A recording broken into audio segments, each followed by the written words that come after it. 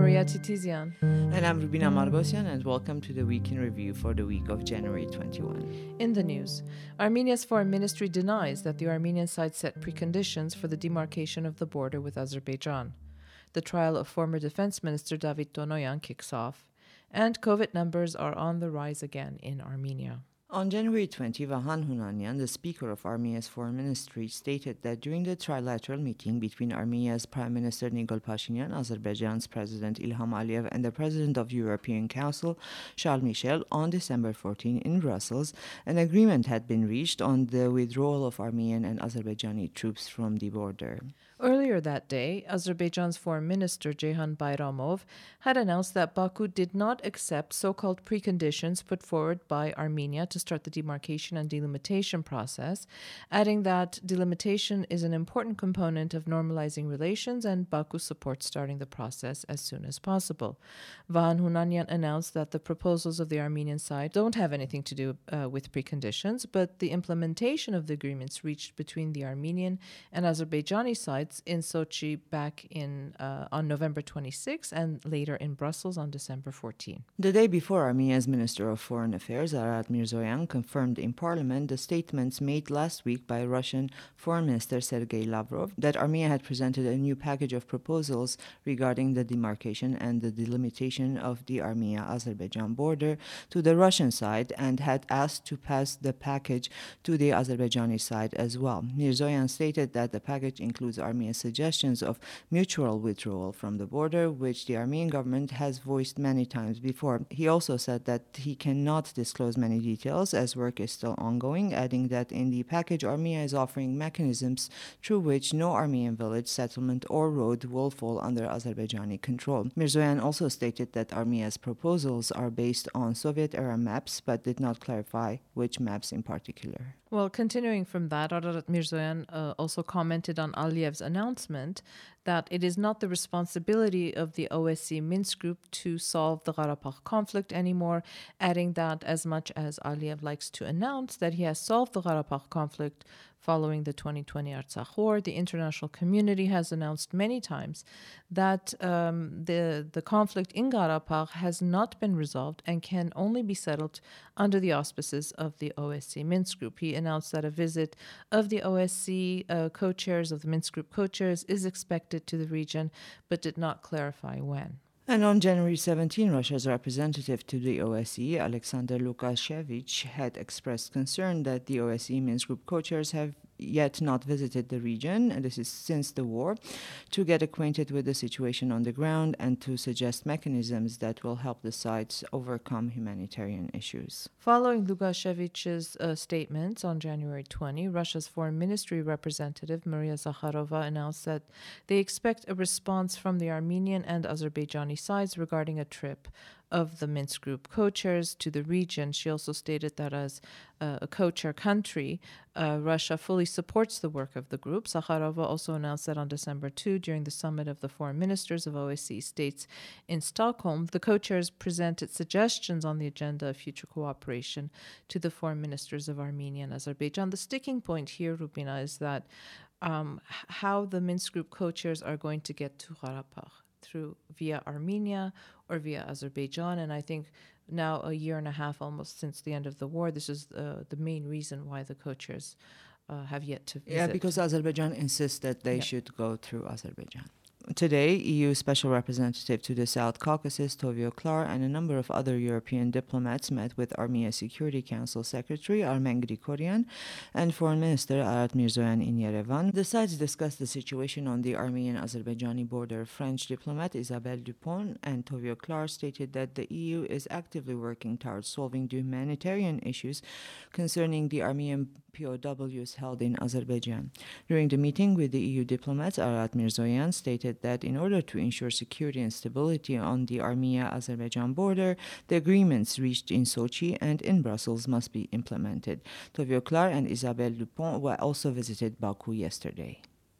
Last week, Prime Minister Nikol Pashinyan signed a decision to create a working group tasked with implementing the reconstruction of the railroad, which is to link Armenia to Azerbaijan, as well as Nakhichevan to mainland Azerbaijan. Ardashes Tumanyan, an advisor to the Prime Minister and Armenia's former ambassador to Iran, has been appointed as the head of the working group. He is to report to the Prime Minister every 3 months about the progress of the work. And as a reminder, the Armenian government estimates that the reconstruction of the Armenian part of the Yeresk-Julfa Ordubat-Meghri Horadiz railway will cost $200 million. The 45-kilometer long railroad will pass through Meghri. Armenia's Deputy Prime Minister Meher Grigoryan had announced last year that the reconstruction of the railroad would take up to 3 years. Following the meeting between Armenian and Turkish special representatives in Moscow last week, Turkey's Foreign Minister Mevlut Çavuşoğlu announced on January 20 that Turkey has extended an invitation to neighboring countries Armenia, Greece, and Cyprus to participate in an international diplomatic forum, which is going to take place in the Turkish resort town of Antalya in March. The Armenian side has not yet decided whether it will accept the invitation.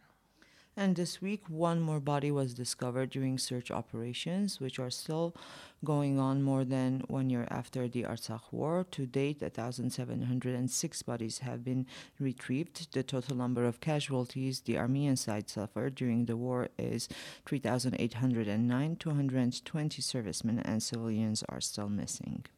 In other news, on January 19, the trial of former Defense Minister David Donoyan kicked off. The trial will be held behind closed doors. Donoyan's lawyers announced the day before the trial started that there's no need to hold the court hearings behind closed doors, as the case does not involve anything that falls under the law of protecting state secrets, and they requested that the hearings be open to the public. According to Donoyan's defense team, the trial is being held behind closed doors so that the lack of evidence against the former defense minister does not become public. Armenia's Speaker of Parliament, Alen Simonyan, is in Washington, D.C. for a state visit where he met with the Speaker of the U.S. House of Representatives, Nancy Pelosi, the Chairman of the House Foreign Affairs Committee, Gregory Meeks, Congressman Brad Sherman, and Chris Smith, the President of International Republican Institute, Daniel Twinning, and the Regional Program Director for Eurasia, Stephen Nix, as well as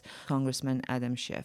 Democratic processes in Armenia, the fight against corruption, legislative reforms, and the post-war situation in the region were among the topics that Simonyan discussed with the U.S. officials. On January 18, the European Court of Human Rights issued its ruling on the Pashinyan versus Armenia case concerning the post-election events of 2008. The ECHR recognized the violation of Pashinyan's right to freedom of assembly and expression, personal integrity, liberty, and security during the events of 2008, which we know led to March 1st events. Right, 10 people being killed when Pashinyan was still an oppositionist and was arrested on charges of organizing mass riots and was sentenced to 7 years in prison. Pashinyan's lawsuits against Armenia were submitted to the ECHR in 2010 and 2011. He did not file claims for material compensation from the European Court. And this week, the Parliament held the first 4-day session of the year, during which several bills were adopted. All kinds of gambling advertisements will be banned in Armenia, including via television, radio, and the internet, with a few exceptions. The casinos or bookmakers will still be able to advertise their services through their own official websites or on their own buildings. Ruling Civil Contract Party member Babken Tunyan announced in Parliament that from January to November 2021, Armenians spent 3.2 trillion drams on gambling. It's an astronomical number. And Parliament also passed a bill aimed at limiting cash transactions in the country. Moving forward, transfers exceeding 300,000 Armenian dirhams, this is about $600, cannot be made by cash anymore.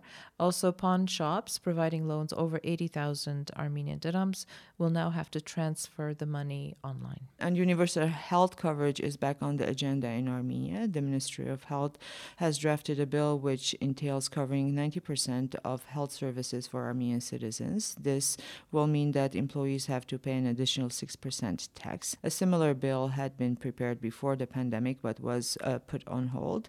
If passed into law, universal health care coverage will come into effect in 2024.